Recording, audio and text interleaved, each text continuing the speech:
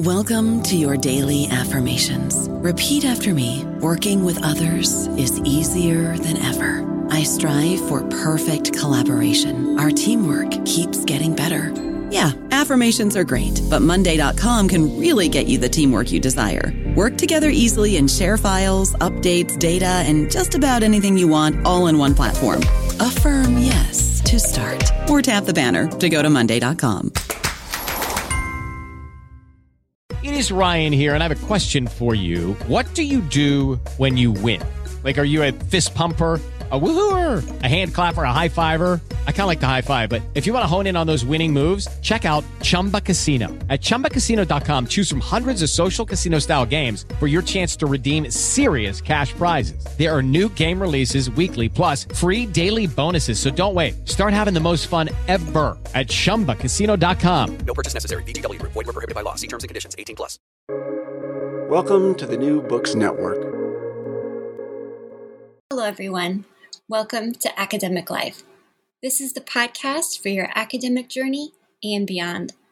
I'm the show host and the podcast creator, Dr. Christina Gessler, and today I'm joined by Miriam Kalman Friedman, who is the author of Rivers of Light, The Life of Claire Myers Owens, which is the book we'll be talking about today. Claire Myers Owens grew up in a conservative middle-class family in Texas, but she sought adventure and freedom.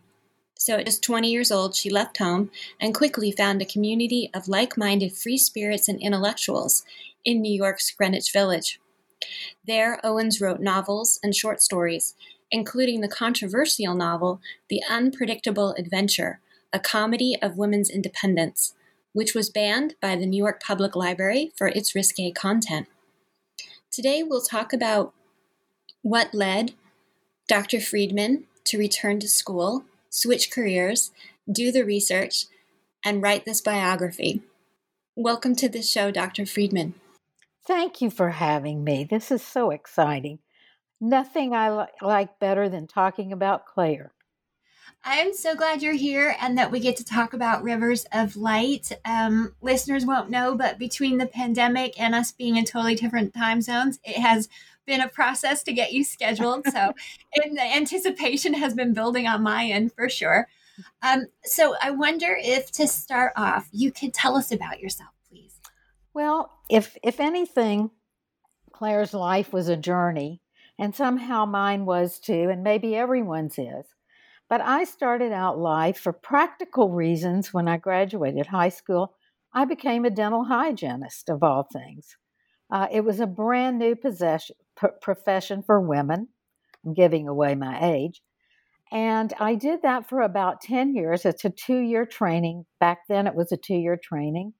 And I worked in a dental office until my thumb fell apart. My thumb literally came away from the rest of my hand. I woke up one morning and it was like a foot away from the rest of my hand. And so that pretty much ended my career. I had surgery and could not do dental hygiene with my right hand anymore. I also had a child in diapers, so it was quite an adventure trying to diaper a baby and have a broken hand. But I got through that, and then I became very bored. I had 2 children, and I thought, what am I going to do with my life? Who am I? And I actually told a friend, I called a friend one day and said, you know what? I'm just a table. And she came over. She woke her children up from a nap and came over to my house and said, I'm worried about you. You are not a table. We had a talk and she said, what do you want to be? And of all things, I said, I want to be a lamp. And oddly enough, after many, many years in this journey, I wrote a book called Rivers of Light. So she said to me, are you a lamp now? And I said, I don't know. That's for others to decide. I went back to school after I had 2 children and realized that the only way I was going to ever be a lamp was to go back to school. And so I was very fortunate.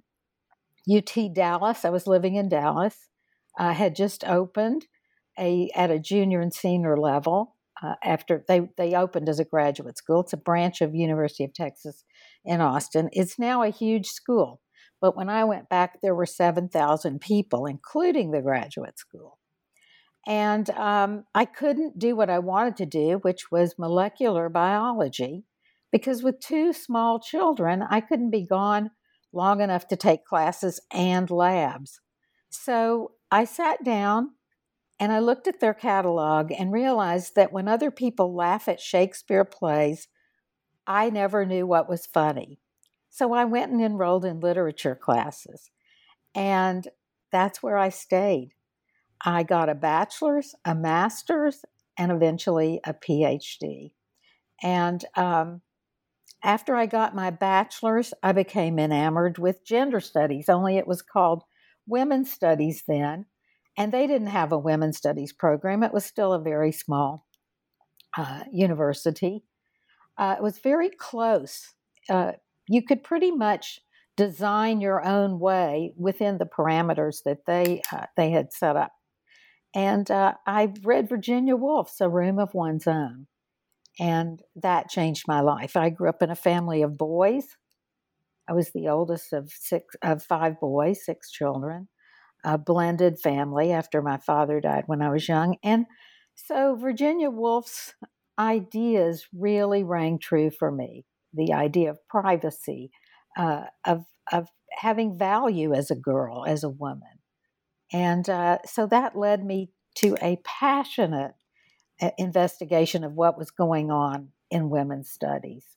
And I had professors that guided me along, and I was able to write my papers with that in mind and design my courses with that in mind. And I ended up teaching that way, taking American Lit and teaching it as American Lit, but also always with a mind of how do women fit into all of this. So that was mainly, that was my journey that got me to where I would end up writing about an unknown woman.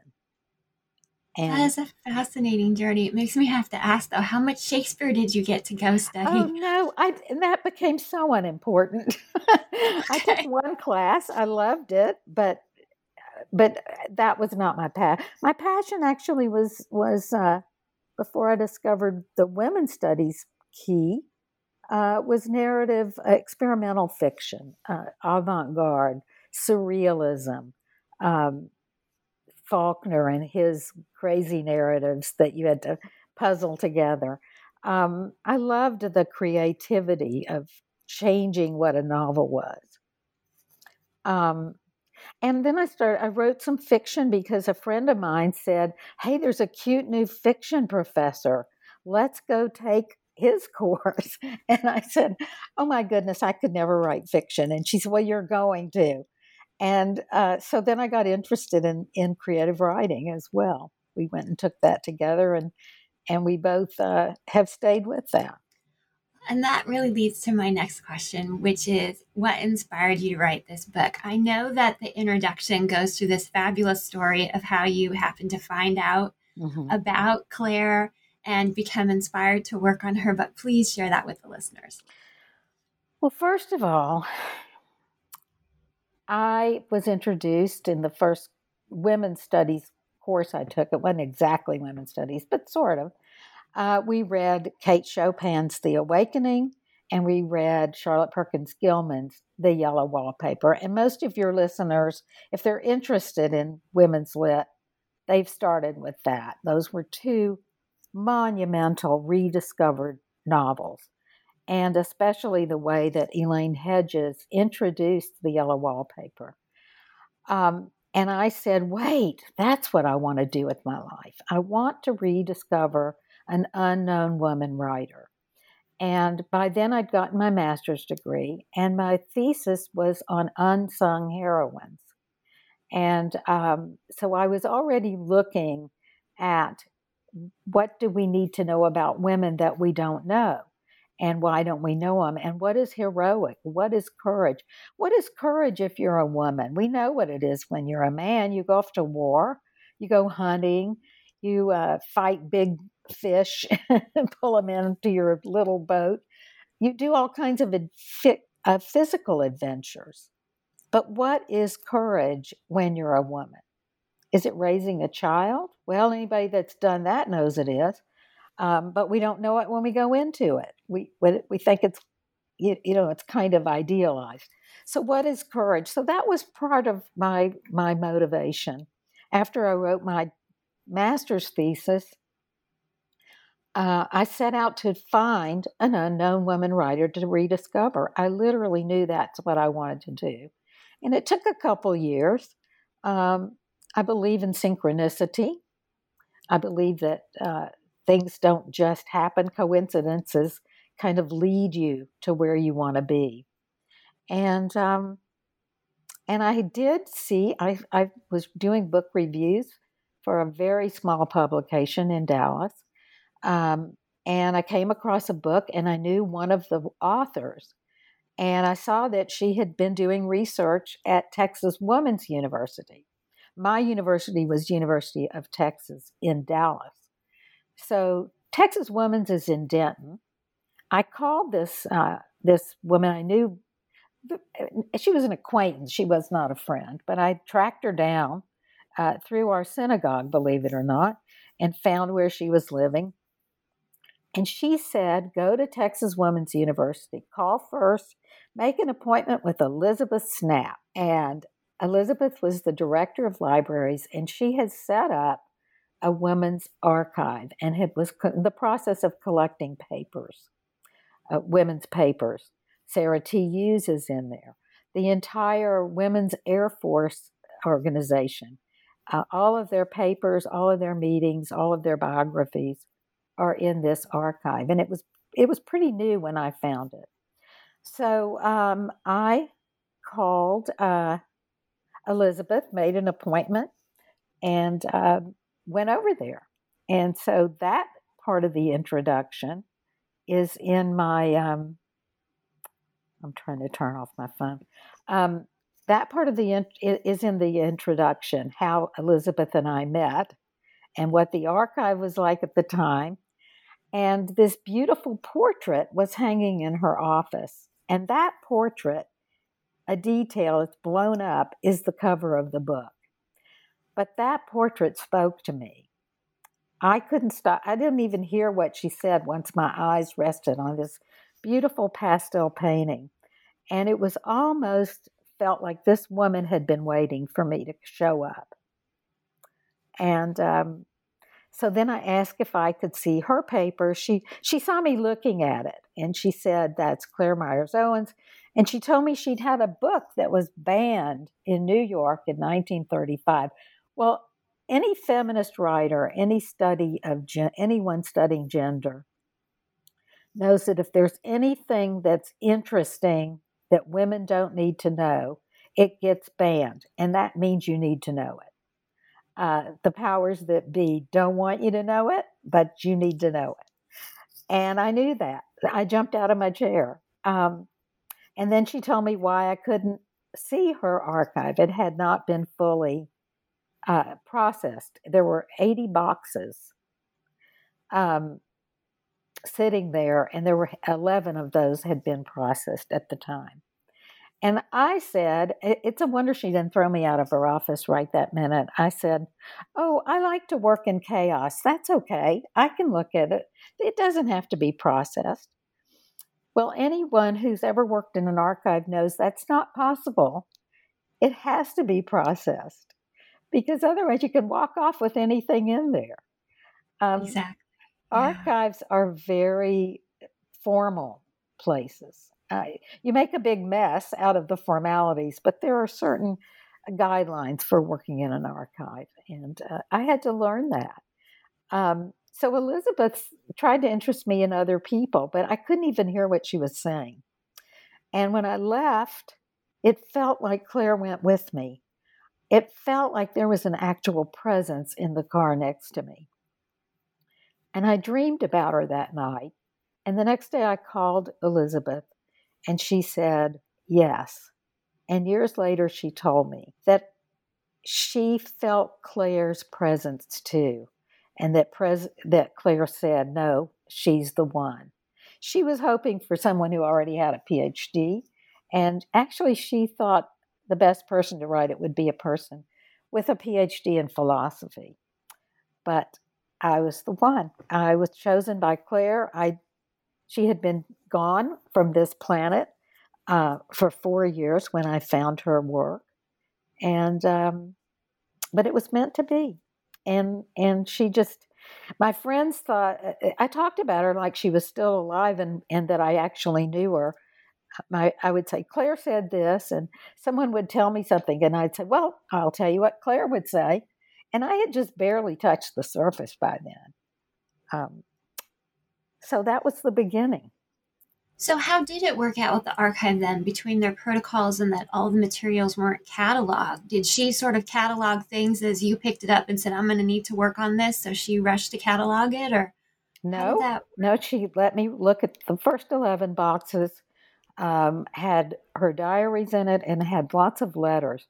When I looked at the catalog for her archive, of those 11 boxes, I saw all kinds of letters, and I realized that she communicated with some very significant people.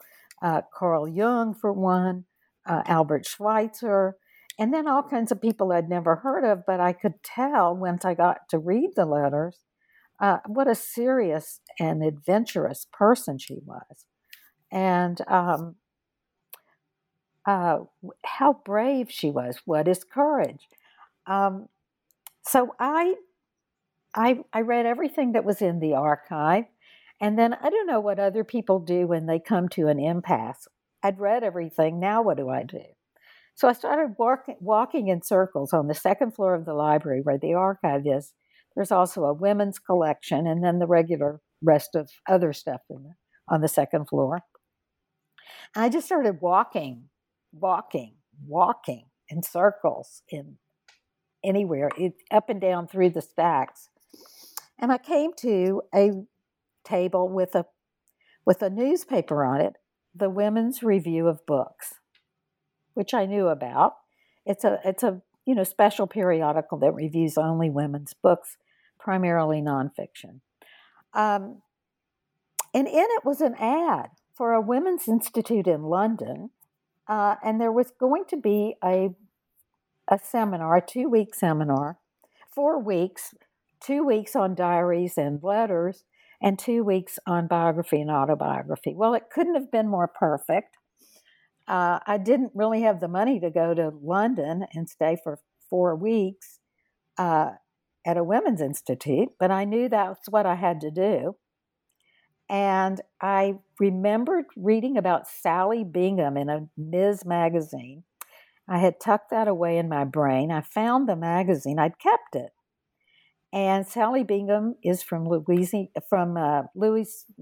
Kentucky, and she runs a women's foundation. And I wrote a letter and told her about this institute. And her secretary called me and said, send us a list of your expenses. I had no idea what my expenses would be other than the tuition. But I did some research and figured it out and asked for a certain amount of money, and she sent me a check.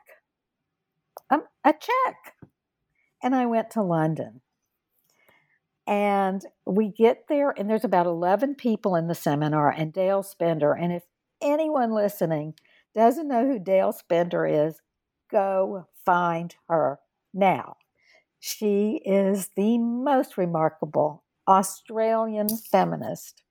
She's delightful. She's brilliant. She writes books that will wear your eyes out. 700-page books with tiny print. With every minute, every word is just wonderful. And I got to study with her for 4 weeks.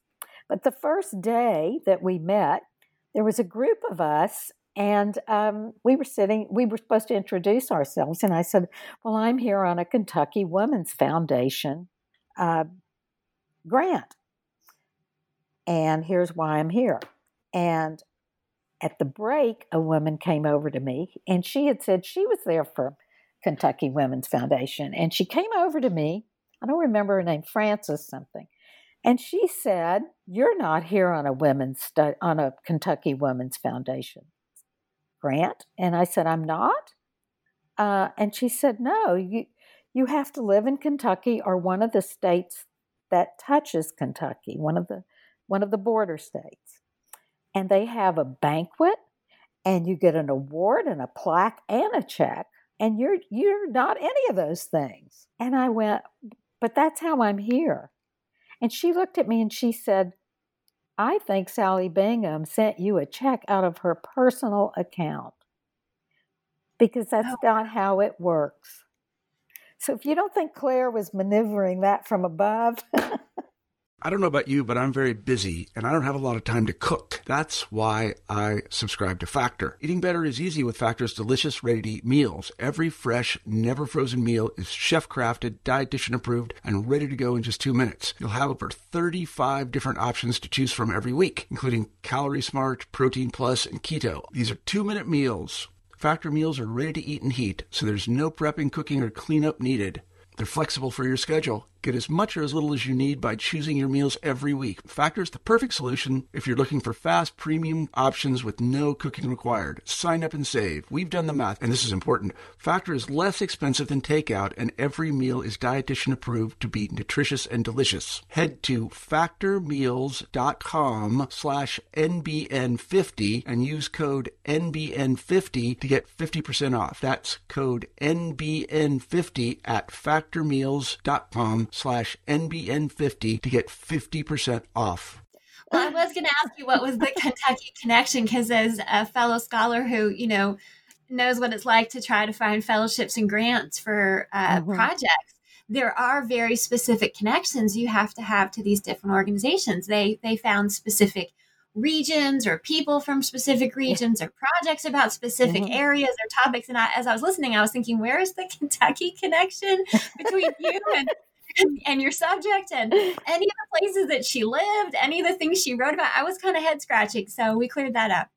We did. It was just kind of a miracle. And I sat through those 4 weeks. It was wonderful. I'd never been to Europe. I saved some of the money, enough of it to go to Paris from there. I took the boat train a la Hemingway. So that is something I would not recommend, but it was part of my adventure. And I got what I needed. And we'd get 15 minutes each session. Every 2 weeks, you'd get 15 minutes personal interview with Dale Spender. She was a busy woman still, writing when she wasn't teaching us.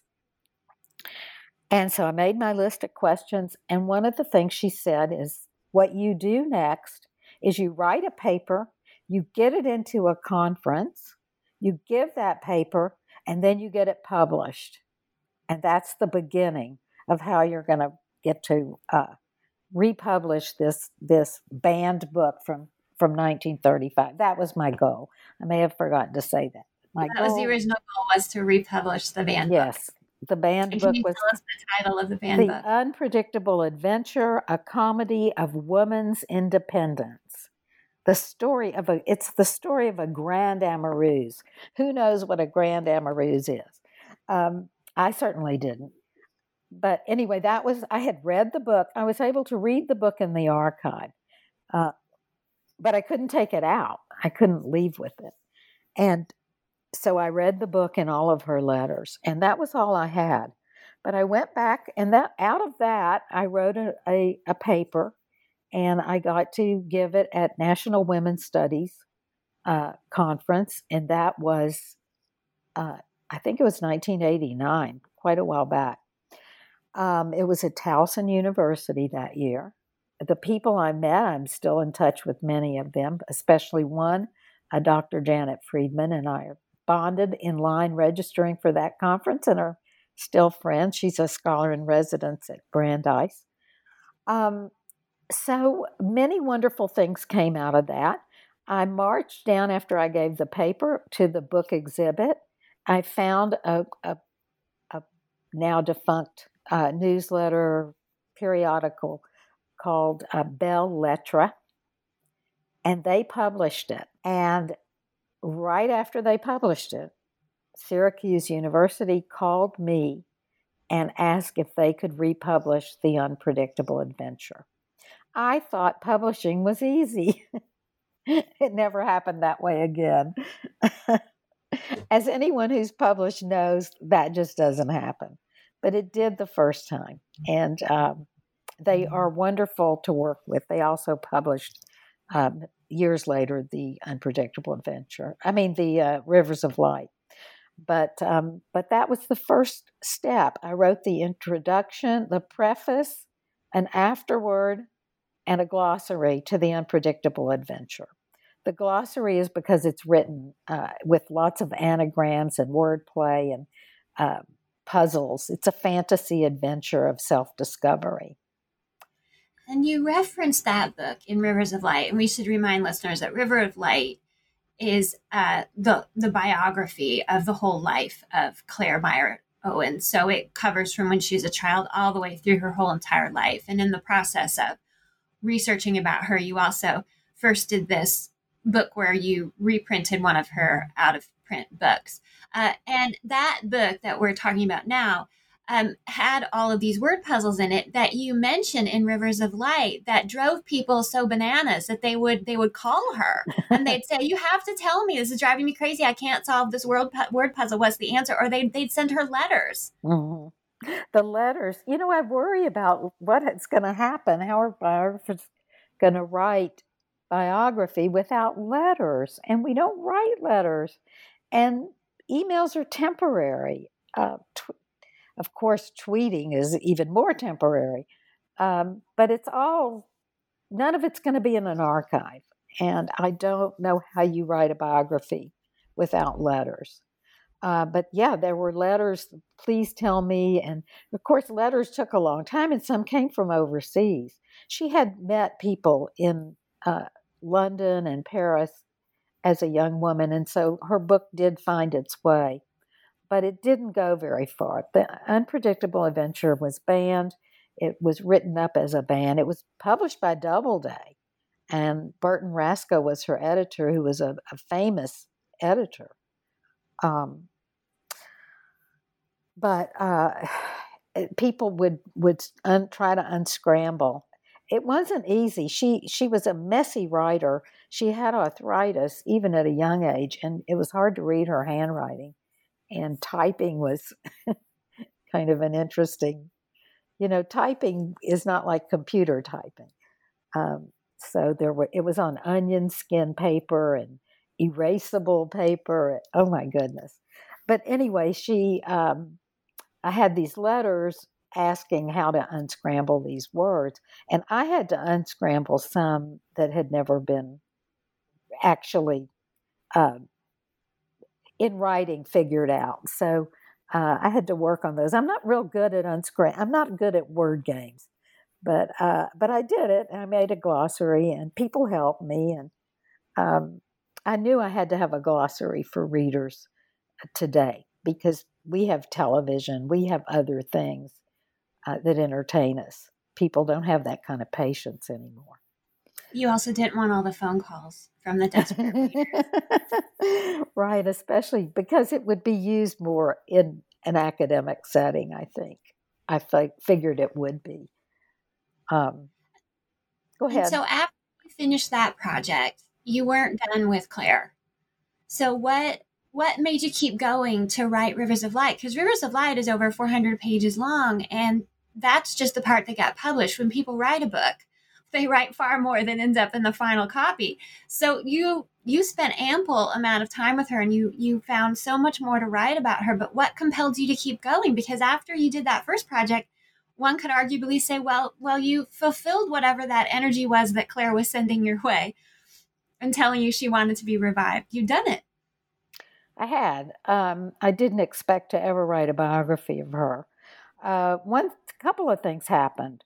When Elizabeth Snap found out that I had a publisher to republish Unpredictable Adventures, she went out. She's a magnificent woman. She is. I could write a biography of her. I wish I could. She's wonderful. She went out and found the money to finish processing the archive, all 80 boxes. She trusted me to go back into the stacks with her, into the archive.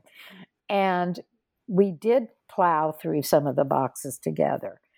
She had a raspberry gown that was very much written about in her writings, and I do talk about that in the book, her raspberry gown and all the men that wanted her to wear this evening gown. So while I was writing the afterword, we were playing around in the archive, and she was drumming up money to get it fully processed. So that happened, and I gave lots of papers. I really worked with this book for several years, not expecting to do any more. I did readings around town. I did papers at conferences. I wrote articles. I did a lot of work with that just segment of her life. At the same time, I was trying to make a little bit of a living, and I got involved in working with battered women in that movement of domestic violence and violence against women. And I published a book on that subject. So I didn't really expect to work on Claire again. But I wanted a job in a university and ended up deciding that I had to get a PhD. That was the last thing on my mind, and yet it turned out to be what I needed to do next. And after I did I had a lot of the coursework already done, and when I went to my advisor, Nancy Tawana, who's no longer at UT Dallas, I had these two books. I had Unpredictable, and I had this book on violence against women. It's an anthology of first-person writings by women that I edited, and I wrote all these different introductions. And she said, if you use that project as the basis for a dissertation, you'll have to work with two different departments, literature, humanities, where I was, and psychology, and you will never get a doctorate. You will never be able to walk that tightrope between two departments in any university. And we were an interdisciplinary university. So that left me with Claire. And so I wrote the proposal, and I went back to the archive. And by then, I was working with a different director. Nancy had left. And my director was Tim Redman, and he is a biographer of Ezra Pound. So I had really good guidance, not in women's studies, but in biography. So those were my field became biography, autobiography, because everything Claire ever wrote is autobiographical. And then creative writing and feminism were my four subjects that I tested in. And they all kind of feed into not creative writing, it was American history. So I had to learn a lot about Southern American history. And then since she spent her early life in Texas and was raised to be a Southern belle, and then her later life was always in the Northeast. We haven't gone into her life and her journey. I guess you have to read the book to do that. But she did live a very eclectic life and ended up in the Northeast for most of it. Could you give the elevator pitch on Rivers of Light, just for listeners, so they feel caught up to this part of the story? What if you had to describe the Rivers of Light and Claire's life in kind of a nutshell for the listeners? That's hard. I know. Hardest project you've been assigned. I don't know that I have an elevator speech for Claire 400 pages later. She started out being raised to be a Southern belle. She rejected all of that kind of domestic life. She was forced to get a degree in domestic science when she wanted it to be in philosophy and literature. And so she left home at the age of 20 after she finished college. She went to TWU. That's why her papers are there. It was called the College of Industrial Arts, I think, CIA. You'd never name a college CIA now. And then she went and she worked as a social worker in the hills of Alabama at a coal mine camp, and that's part of her life, and that's in the book. And then she didn't find that very satisfying. She didn't really like being around people that were uneducated and living as an underclass. She thought she did. She wanted to change the world overnight, but that was not really her forte.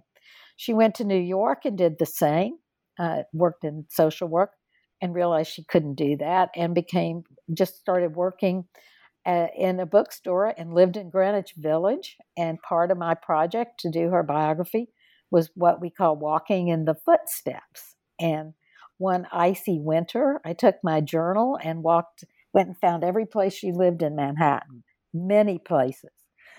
She moved around a lot. And then she was married twice in those years in Manhattan. And then those are really interesting marriages. I guess since you've read the book, you know that. And Rivers of Light was, I named the book Rivers of Light because she describes the moments while she's writing the unpredictable adventure during the part of her second marriage, where the words seem to come out of the light above, out of the heavens, almost celestially, into her head, and then through her head into her fingers. And it's such a beautiful passage that the words came to her like rivers of light. So she was a writer in Manhattan. Then she marries a man and they move to New Haven, and she has a great awakening experience, which you have to read the book to figure out that, because that took me a long time to figure out. But because of it, it's a spiritual awakening, and she becomes part of the human potential and transpersonal psychology movements with Aldous Huxley and Abraham Maslow. She becomes a speaker in that field. One of her close colleagues is Jean Houston, who's still at it. Jean Houston has a big organization coming out of California now, but she was in New York, and became a speaker in those circles. Even though she wasn't educated to that, she had the experiences that these very prestigious men and women were writing about. She had actually experienced, and then she became involved with this young group of Yale graduate students who needed a place to meditate. And she opened her home to them after her third husband died, and got interested in Zen Buddhism, and wound up moving with them to Rochester, New York, becoming part of a Zen Buddhist community. And she stayed there for the rest of her life. So that's quite an elevator. Maybe an elevator in a very tall building. You could do the Empire State Building. Yeah. Yeah, which was fairly new when she moved to New York. She was part of the New Woman society culture when she moved there in the 20s. So she had quite an eclectic, exciting life. So again, what is courage? What is a woman? What is a female heroine? There's so much about that in the book too. And you can kind of feel as the reader that you're grappling with those questions. In the opening, you ask, how do we designate women worthiness? And you say that there's a standard for writing a biography, that there has to be some kind of achievement. And you quote one scholar as saying, part of the task is making moderate achievement as important to the reader as it is to the subject. Were these all things that came out of the PhD work you were doing? Were these questions of how to prove to your committee that this was a worthwhile biographical subject? That even goes back to working with Dale Spender and understanding. And I saw in your biography that one of your quests is finding the extraordinary in the ordinary. And so you and I parallel that. We connect there, because that was always important. Even when I wrote my master's thesis, what women living ordinary lives, what is extraordinary about it? What is heroic about it? And so that is it. I think that's the quest. I don't know that we have an answer. There's not one answer. but it's redefining it, understanding what it really takes to have what is a successful life? Is it a woman who raises 6 children like my mother did? Some of them hers, some of them that came out of a second marriage? Or is it, and I don't know, I mean, I wouldn't even, I don't know. Or is it winning a Pulitzer or a Nobel Prize? Is it writing a great novel or raising a great kid? What is success? What is you can't have success if you don't have courage, because you're going to fight the obstacles.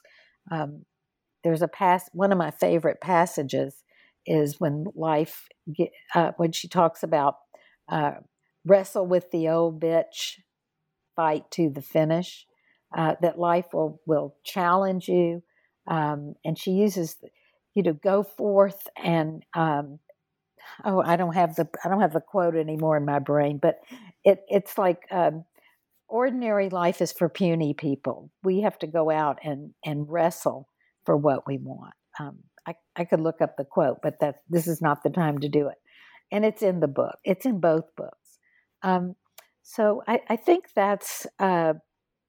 I think that lessons are not elevator speeches. They are really tangling and untangling. She wrote other books in her life. She wrote, once she had this great awakening, she wrote a book called Awakening to the Good. And the subtitle is interesting. It's Psychological or Religious? ? It ends with a question mark. So she's studying, and does she ever answer that? No, she doesn't answer it because there's not an answer. Awakening to the good was the question, is there anything good that we can find in humankind? What is good? And I think if we were ever going to ponder that, it would be now with what's happening in our culture. The very controversial election, the very controversial 2016 election, everything that's going on in the news cycle, everything that's going on in the pandemic. We are searching for what is good, trying to define it. And do we find it in psychology or do we find it in religion? And so the seeds of those questions are definitely, they're even in her little diaries when she was just a kid growing up.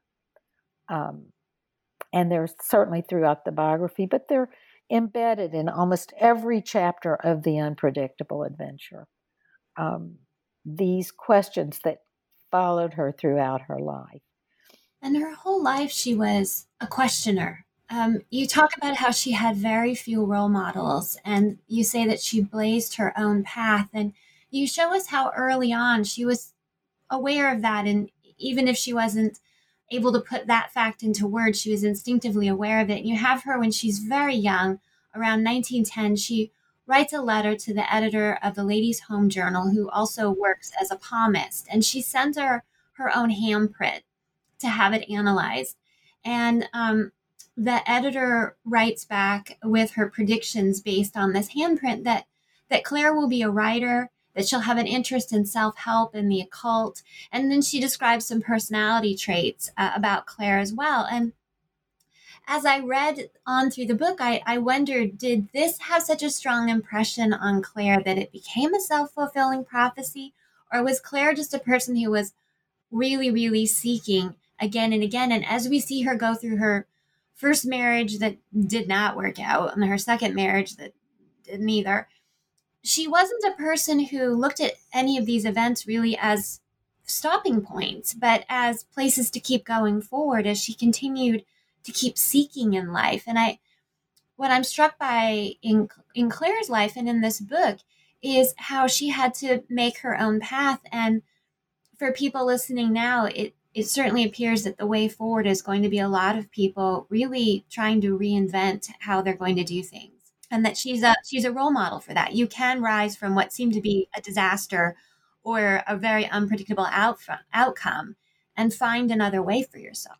That's a wonderful insight and a wonderful question. Did it guide her? It guided me. I don't know if it I don't know how much she remembered of that as she went through life, but, unconsciously, I thought it was a wonderful palm reading. I've never had my palm read. I've had tarot cards. That's such an interesting question. It certainly sent a thread I pulled through as I was writing. She was a questioner from such an early age and such a rebel against the roles that were set out for women in that time. And I think there's one place where I said she's dreaming of living in a skyscraper, and she's living in Temple, Texas, which was where the streets were mostly mud. At the turn of the century, there were very few paved streets. There were horses and buggies, and when they did have a car, they had to get out and crank it up. It's like she came from such primitive beginnings, and a family that saw themselves as Southern elite, and it just didn't fit who she was. So she was always at odds with her origins, but they were part of her as well. So part of her struggle was overcoming some of that elitism. She is the more I talk about her, the more remarkable I think she is. It's nice to revisit it this way. You asked me an interesting question earlier about what's not in the book. So since I wrote this originally as a dissertation, and it was a 400 double-spaced manuscript, when I went back to do it as a biography, I had to find a publisher. I went through hell doing that. Lots of ups and downs before Syracuse actually took it after turning it down much earlier. They weren't doing that kind of thing. So when I finally started working with it, I had to transform it into something that had less scholarship. It was 10 years old by then, maybe not quite, but it had sat around, and there was new scholarship I had to put in. So after it was looked at by peer reviewers, I had to add 100 pages. Then I had to go back and cut 100 pages. So it's basically transformed into something more readable than a dissertation, and also up to date in terms of the way we talk about white privilege, instead of talking about the Southern values, just to look at it more from a perspective of all of us as white privilege. What is it that who are we growing up in a world if we're born white? And how does that affect our view of the world, our philosophy? So I had a lot of revisioning to do. I don't think anything was left out in terms of what's interesting about her life. You said, what are the stories that aren't in there?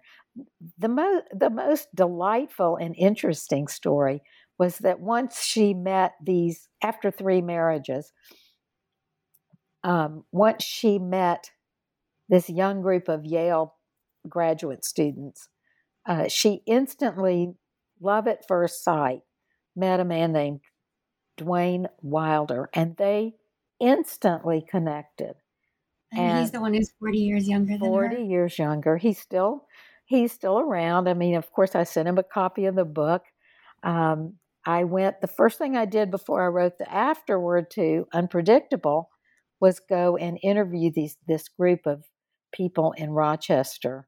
And they used to have what they called the CMOT, Claire Myers Owens, and then TEA. And they would sit around and celebrate her birthday on February 11th. And so they arranged it so that I could be there and join them for one of their birthdays celebrations. And they don't do that anymore. Most of those people, I mean, they've moved on from Claire. But at the time, they were still really influenced by her and connect. She was sort of a catalyst that kept them all together even after she died. Um, and so that was one of my questions is, exactly what was the nature of this relationship? Was it a consummated relationship between a, a man and a young man and an older woman? And so that's in the afterword and also in the biography, their relationship, what that really meant. And he said the most beautiful thing when he came to that tea, and I got to ask him. It was like it was, here I am really struggling with this, and he said, when I laid eyes on her, she opened the door to her home. He said, all I saw was the most beautiful woman I'd ever seen. I didn't see anything about age. It was just this moment of wow. And he said, I thought if I were 10 years older, or she were 10 years younger, we would have a raging affair. And he didn't realize they were 40 years apart. So, and they were both from Texas, interestingly. They had both moved on. So I found that relationship something unusual and beautiful. What is love? One of the other questions that this book poses is, be a grand amoureuse. Um, in the unpredictable adventure, she invents a mentor, something she didn't have, an Aunt Sophistica, and uh, she doesn't have that kind of mentor in her real life. So maybe she invents it so that she will have. Um, but the admonition is, go out into the world and become a grand amoureuse. So that's another concept we must ponder when we look at this. What is a grand amoureuse, and does she become one? What do you think a grand amoureuse is? I think she did. I think all of her relationships were extremely unconventional. The first marriage wasn't technically a legal marriage, and she had extramarital affairs. She had Yeah, she did. passionate love letter based affairs. She had all kinds of interesting relationships. She really pursued so many different ways of having relationships, and none of them were really mirrors of each other. Each one was its own unique way that she went about it, at least my reading of the book. And so I think she did. I think she deeply considered the ways that um, you give the intimate parts of yourself to someone else. And in some of those cases, there was no what we think of as physical intimacy, really. Um, but she was very interested in creative understandings of what love and emotion was. So I think in her, if we were able to ask her, I think she would say yes, she was.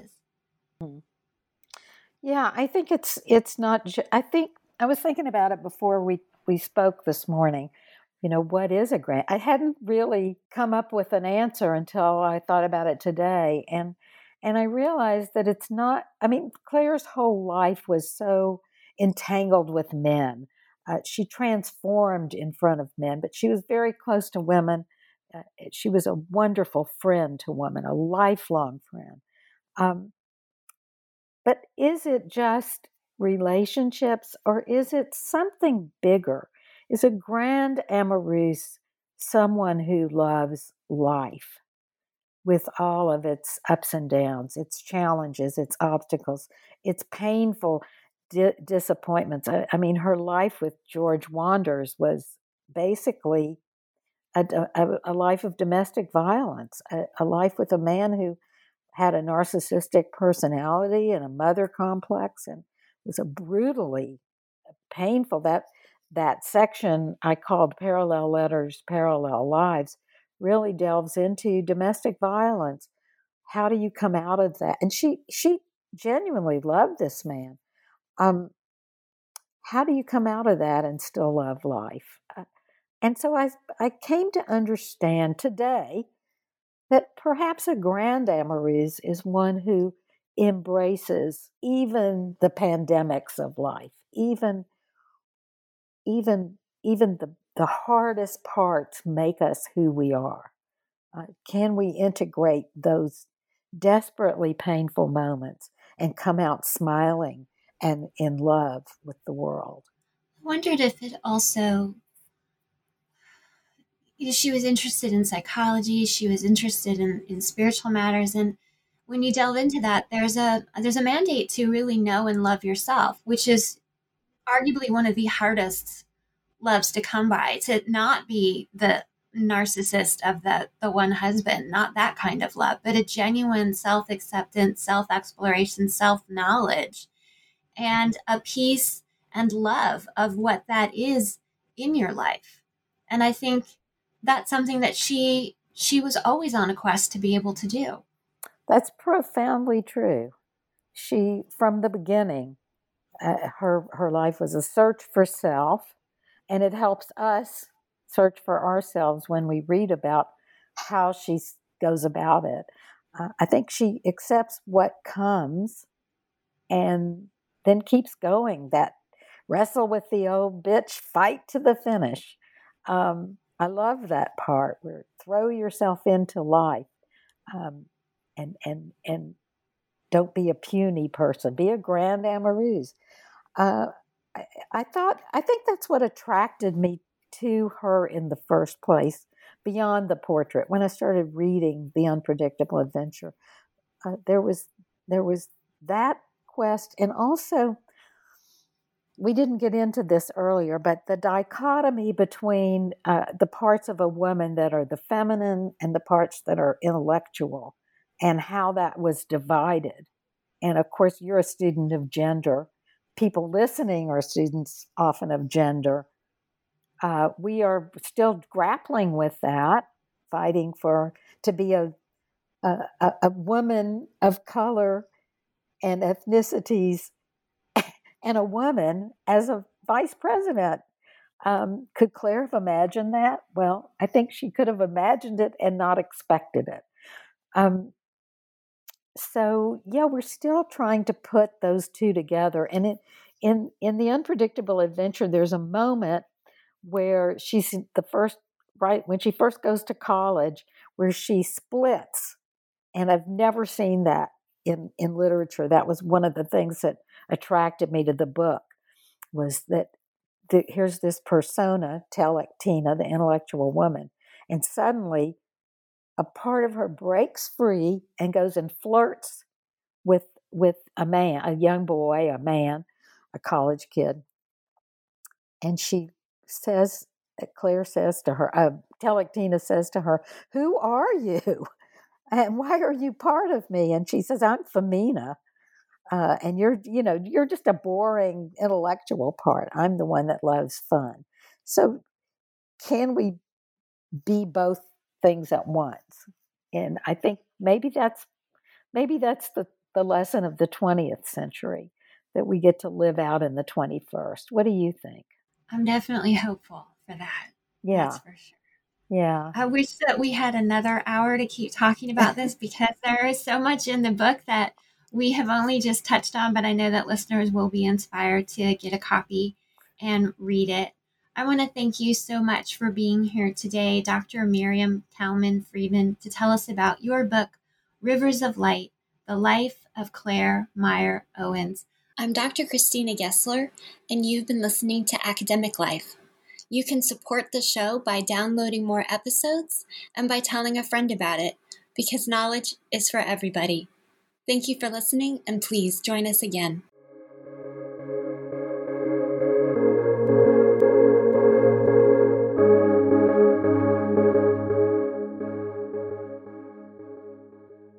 Judy was boring. Hello. Then Judy discovered ChumbaCasino.com. It's my little escape. Now Judy's the life of the party. Oh, baby, mama's bringing home the bacon. Whoa, take it easy, Judy. The Chumba life is for everybody. So go to ChumbaCasino.com and play over 100 casino-style games. Join today and play for free for your chance to redeem some serious prizes.